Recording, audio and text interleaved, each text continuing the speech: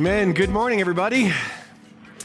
You know, I grew up in a traditional church, and my son goes to a Catholic school, and I'm always a little jealous because they have really good traditions, like the head of school at the assembly will say something, and everybody will know what to say in unison. And I think that we Protestants, especially of the interdenominational sort, we stink at traditions because we've only been doing this for a little while. So I think we should borrow from the traditions that comprise the unified body among us. And so growing up, in the church that I grew up in and all across the world, this morning, the preacher comes up and says, "Christ the Lord is risen today." And the people all say, "Hey, don't say it yet, Chad. That doesn't count.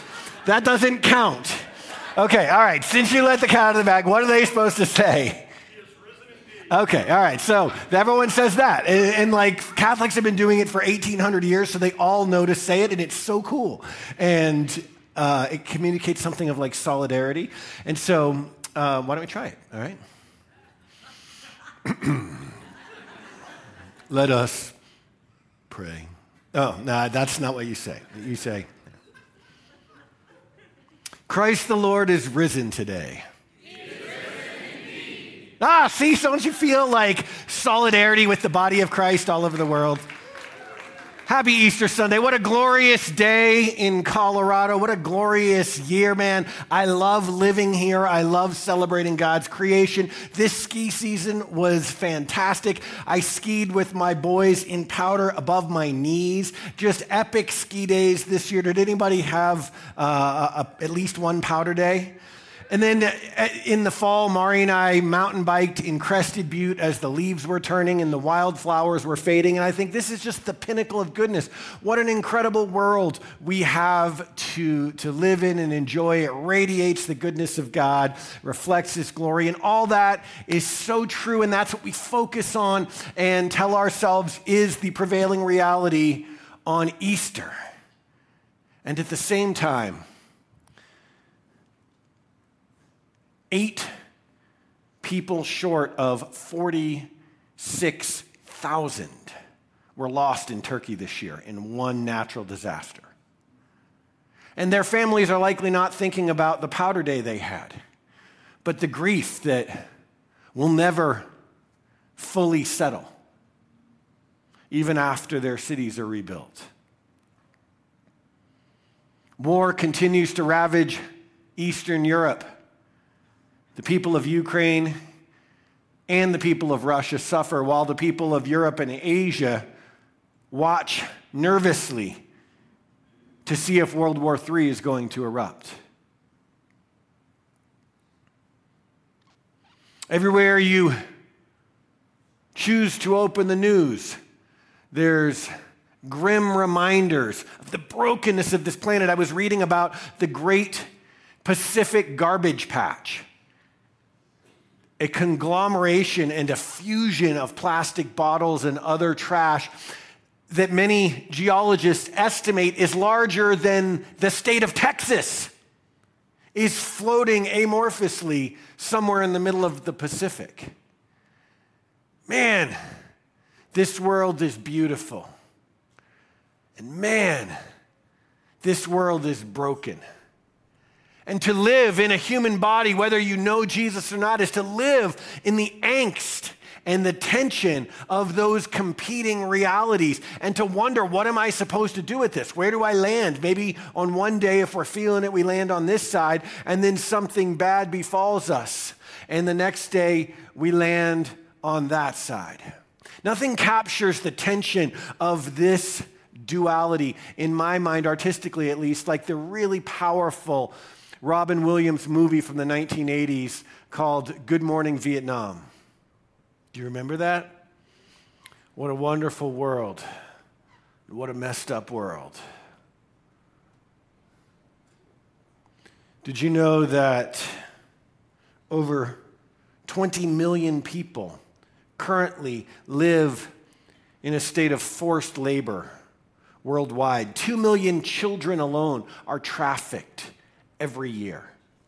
2 million. There are more people enslaved on planet Earth today than in the entirety of the 350-year history of the transatlantic slave trade.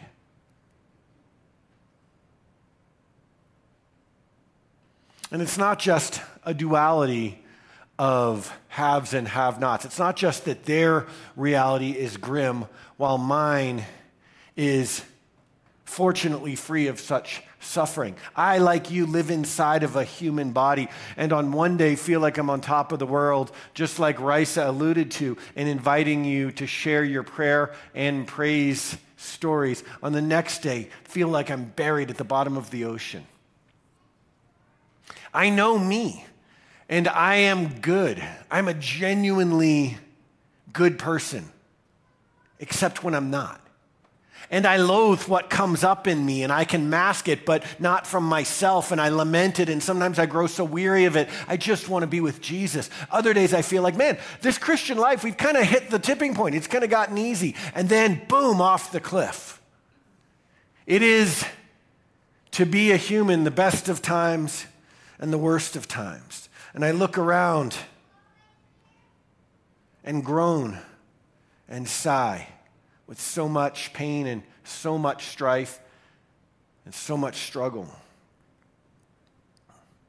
I find myself vibing with Kelly Clarkson's grown-up Christmas list. No more lives torn apart. Then wars would never start, and time would heal all hearts. And everyone would have a friend, and right would always win, and love would never end. This is her grown-up Christmas list. In the midst of this pervasive, complex, and tense reality, we come to Easter. And I feel like on Easter, as I look back over the years, that I am to hide one of those two realities. Either to say, everything is good. It's all coming up roses. The songs on Easter are in major key. The backdrops are all pastel. If I'm suffering, or if I'm grieving with a friend or with the broken and weary world, this isn't the place to bring it. This isn't the day to say it. That kills the vibe. Or on Easter, if I'm feeling the brokenness, but choosing instead to celebrate all that is good, the flowers blooming, Jesus bursting forth from the tomb in glorious victory. I'm supposed to think about how this world, isn't my home. Jesus died so I could go to heaven, right? And so I don't know how to be. I don't know how to land. I don't know how to show up on Easter in a way that is whole and authentic and fully experiencing the life that we all live. It's a bit of a conundrum. Do you go to church ever, or maybe go to church once in a while or on Easter and know the drill? We pretend that that's what we want. Jesus died so we could go to heaven, right? So we pretend that what we want isn't to be here in this broken and weary world, but to go be with him. Like to sit on the clouds and, play harps and sing. Oh, there's ever so much singing in my childhood conception of heaven. And I like singing a little bit, but I kind of end up mouthing the words after a bit because I don't sing really well. And I grow weary of it. And if what I'm going to do for eternity is sing with scantily clad children on clouds, I'm not really comfortable saying what I actually feel, which is, I don't know if I want that. I'll take the powder day. Sacrilegious? Did I just say that out loud? Give me scuba diving with sea turtles in Maui over Speedo-clad cherubs with harps. Just saying what you're thinking every Easter. Can I bring my whole self, my whole experience of living to this day? This day, I would contend, commemorates the single most significant day in human history. Not symbolically, not, hey, this is Christianity Day, so if we identify culturally as a Christian, we go to Christianity Day, kind of like if we are American and at least understand the rules of football, we go to a Super Bowl party on Super Bowl Day, right? That's football day. This is religion day. Apart from that, this remembers, contemplates the most important day, I would argue, in all of human history. And so that begs the question, why is Easter so significant? Why do people turn out in billions all over the world in pastel shirts on this day? Colossians chapter 1 teaches that Jesus is the beginning. And listen, he is the firstborn from the dead, that in everything he might be preeminent. For in him, in Jesus, all the fullness of God was pleased to dwell. And through him to reconcile to himself all things.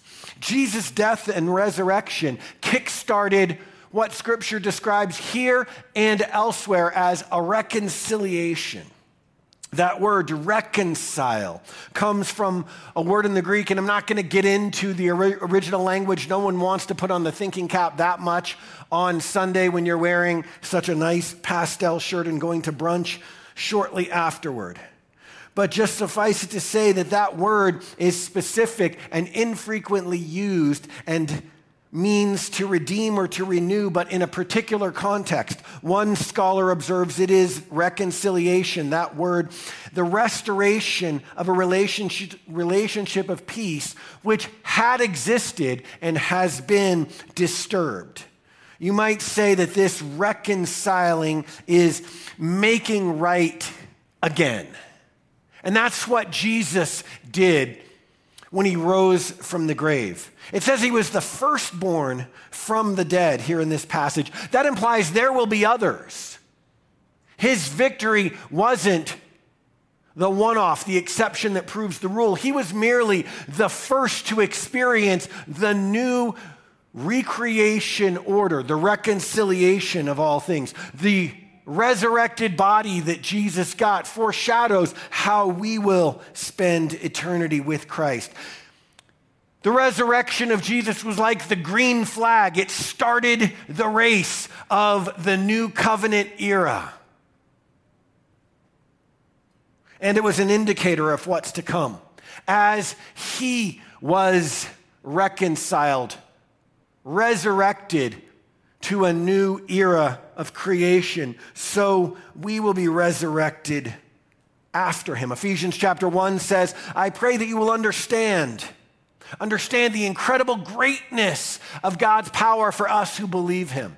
This is, listen, the same mighty power that raised Christ from the dead. Did you hear it when we sang it this morning? You sang it or you mouthed it, lip-synced it or something. This same power that raised Christ from the dead is at work in those of us who believe. It's not a one-off. It's not exclusive to God. It's not unhuman. It's the most essentially human thing. We were pardoned by the cross. Our debt canceled. The price for our sinfulness paid. The price for all sin that we have committed and will ever commit.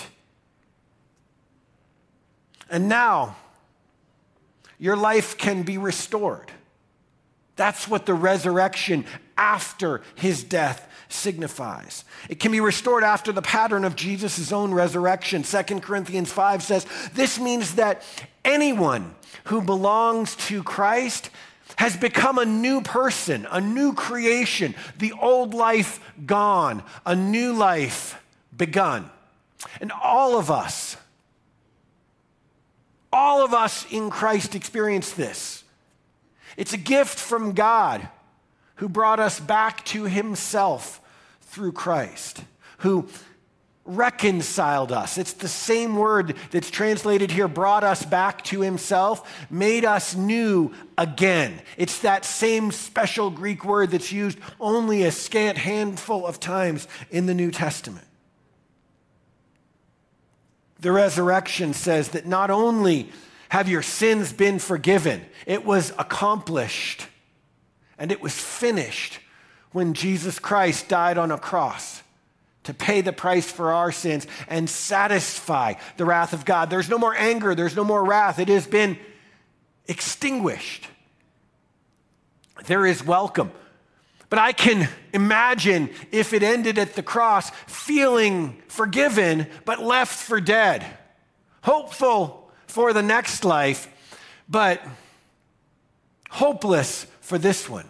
See, the resurrection says you get to begin again with authentic hope of doing better.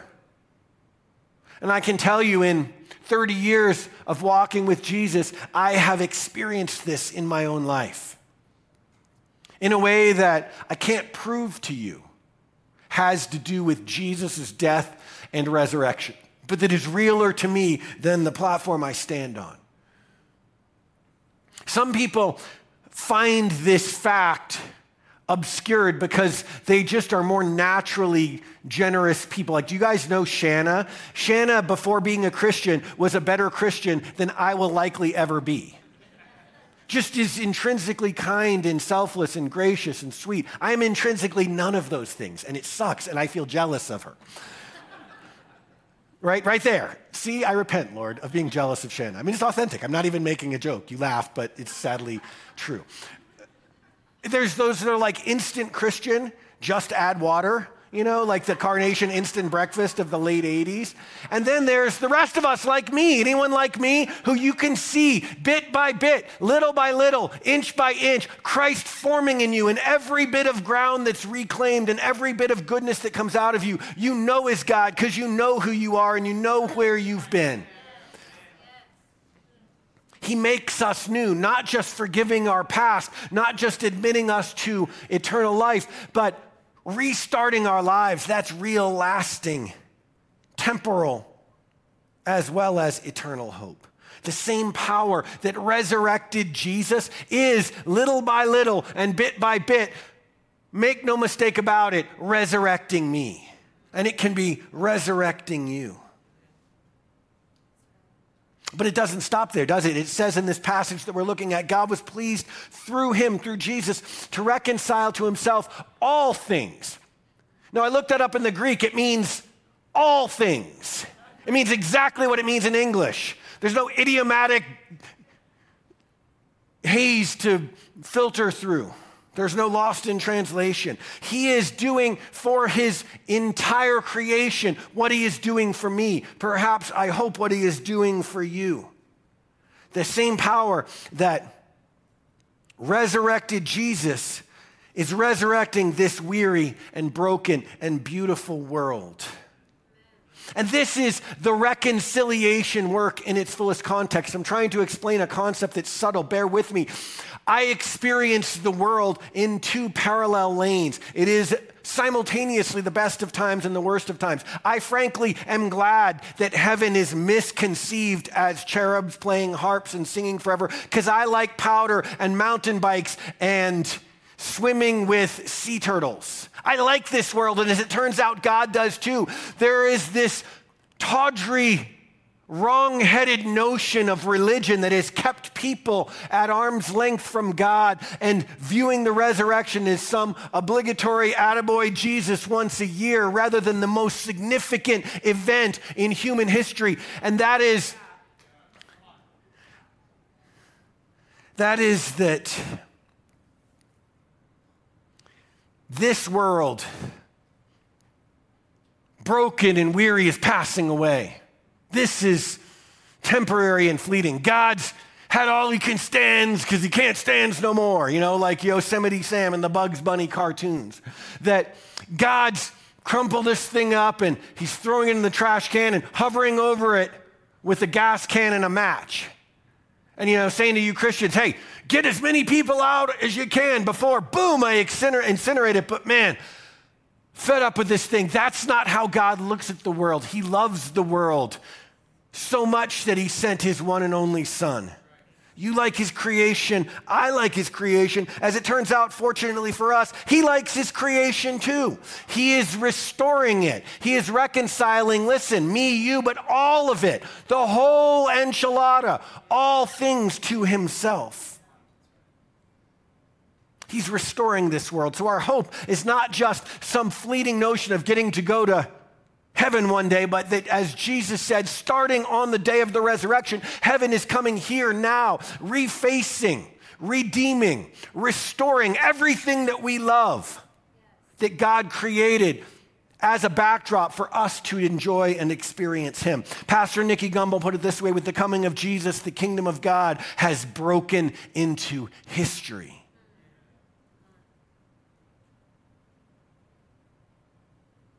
He's not looking to scrap creation. He's looking to restore it to its original design, fix what's broken, and put it all to rights. And what this does for me, what Resurrection Sunday does for me, is it integrates the two dueling realities. It reconciles an irreconcilable problem, that the world is wonderful and the world is weary, that the world is beautiful and exhilarating and broken and heartbreaking.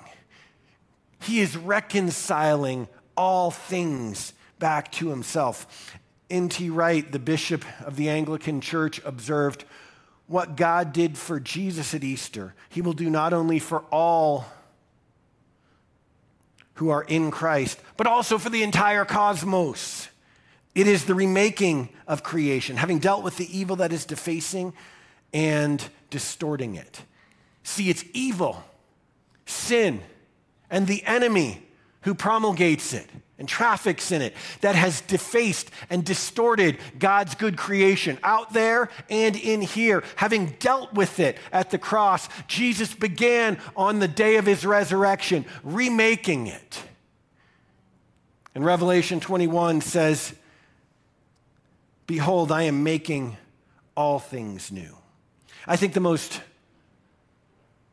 important question, perhaps, of Easter, though, isn't why is it so significant, but maybe why did he do it? It says in Hebrews 12, let us fix our eyes on Jesus, and we'll wrap it up here. The author and perfecter of our faith, who, listen, for the joy set before him, endured the cross. Jesus, as it turns out, did it pragmatically. It wasn't altruistic. He's not some ascetic who just enjoys punishment. But for the joy set before him, endured the cross, scorning its shame, and sat down at the right hand of the throne of God. We saw during Passion Week last Sunday with that beautiful Passion Sunday service, the stations of the cross that many of us experienced Jesus through on Good Friday, that solemn, celebratory time with our service on Good Friday. If you walked with Jesus slowly through that week, you saw what he endured, being misunderstood and betrayed, being rejected and abandoned. He endured injustice, mockery, agony, isolation, and shame. He endured the overwhelming weight of all the sin of the world. Can you even imagine? So what was that joy? For the joy set before him, he endured all of that. Clearly, I get the endurance. What could be so joyful? What is it? Like it says, he sat down at the right hand of the throne of God. What's the joy that made it all worthwhile? Is it like a good seat next to God? Like, I'll take the third row and skip the suffering. What is it? The name that is above all names? Courtside tickets, an all expenses paid vacation to Maui, Chick-fil-A for life. What did he get? What's the joy set before him that could possibly make that worth it? Friends, it's you. You're the joy. Redeemed, fully alive you, together with him in his good creation forever. That's the why. Ephesians chapter 1 said, God decided in advance to do this, to adopt us into his family by bringing us to himself through Christ. Listen, he didn't get forced to do this. He didn't get painted into a corner and he didn't go, they left me no other option. This is what he wanted to do. It gave him, listen, great pleasure. Hard to reconcile that with the suffering of the cross. He didn't enjoy the suffering, but he endured it willingly for the joy set before him, and the joy set before him is you. You're the prize. He wanted to do it. He willingly suffered. He chose to die. He looked at being betrayed and rejected. He looked at abandonment, injustice, mockery, agony, isolation, and shame and said, bring it on. You're worth it. You're worth it to me. Jeremiah 31 says, I have loved you with an everlasting love. He wrote in the Psalms that he cares about and delights in every detail of your life. I have this dog. He's a golden retriever named Hurley. He's 12 years old now, almost. He's outlived his life expectancy. He's impossibly loving. Like, I've never met a more loving creature. I used to say when he was like 5 and still acted like a puppy, he got all of the fruits of the Spirit except self-control. But as he's aged, I've watched the Holy Spirit work that into him. Now he is perfectly sweet and mellow. No joke, ask Mari, we come into the house, he comes, doesn't care what kind of day I've had, doesn't care whether I say hi, pay attention to him, doesn't care whether I have an elevated tone in my voice. He doesn't care whether I took my shoes off or banged the snow out of the treads. He comes up to me and does this and does this and does a lap around me and then sits on my feet and then he puts his head right there and hugs me. And did you ever get hugged by Nico? It's like that. It's like a Nico hug in canine form. He just keeps hugging and hugging and hugging. And sometimes I've thought, I'll see how long he can hug. I'm going to out hug him. Can't do it. I'm there like 20 minutes later, still scratching his ears. And his existence is, well, it's turkey bones and loving us. Like the turkey bones and those little microwavable mini hot dogs, he loves those too. But other than those two things, it is entirely us. He just wants to be with us. The affection, the acceptance. He's not unaware if I am unkind. If I do something move quickly and it seems like I'm a threat to him, he'll back up. I've never heard him, but if I'm not paying attention to him, he's not oblivious to it. But man, he's always there. His life is to show us love. That's how your Heavenly Father looks at you. Too many of us have lived under a religious rock for far too long, thinking God's mad, he's pissed, you did too much. He's like, I did all this for you and you can't even go to church more than a couple times a year. What's wrong with you? You keep doing that same old sin. Jesus paid the price for our sin. Doesn't mean God is okay with or wants us to continue sinning. Doesn't mean he isn't aware when we do. He wants us to move away from those broken patterns because of how much he loves us and how he knows what by now we know, which is that those things only dig us deeper in the mud and leave us more worthless feeling than before. Christ Jesus died for us. That's what the book of Romans teaches, and was raised for us. Nothing can ever separate us from his love. Would you stand with me? We're going to respond in worship. I would like to take just a moment and pray for you. And I think some of us, if we're honest, would say, you know what, I know a little bit about God. I'm a Christian. Maybe we've never heard any of this before and somebody invited us to church today.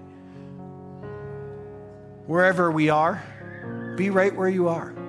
If there's anything we can just drop and leave on the floor, it's pretense. Be where you are and as you are, and Jesus Christ will meet you there.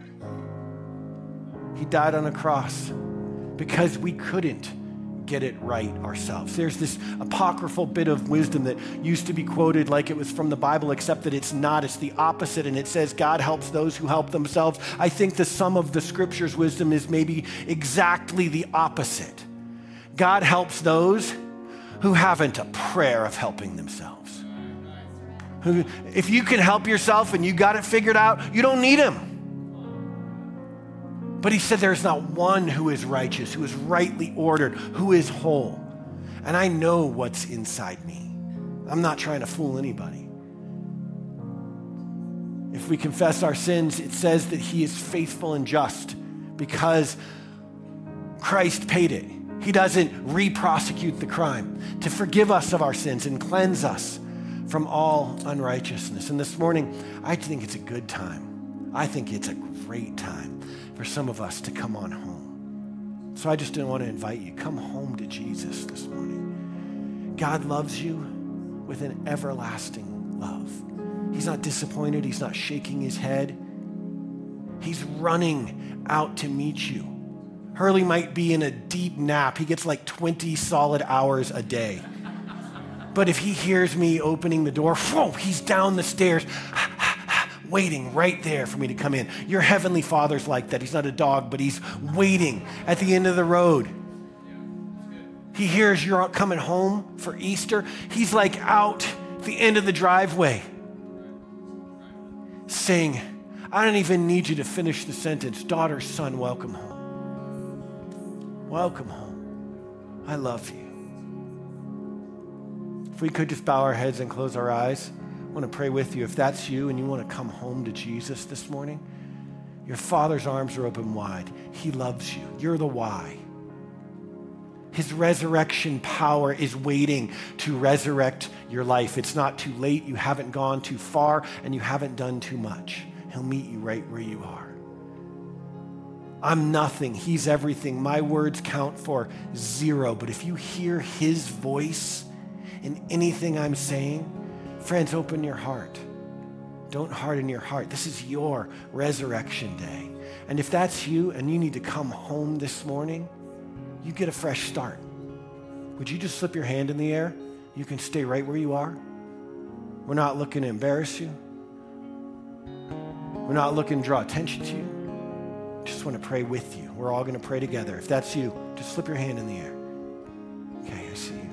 I see you. It's between you and Jesus. Okay, you can put your hands down. Can we pray this together? Would you just repeat after me? It's not your words, it's your heart. Just pray in faith.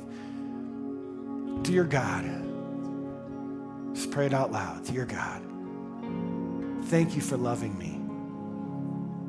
Thank you for coming to this world, showing me how to live, and dying for my sin. Thank you that you paid the price so I can be free. I want to live. Can I have a fresh start? I invite you in, and I choose to make you Lord. I confess I'm a sinner, and I need your grace. I choose life today. In Jesus' name.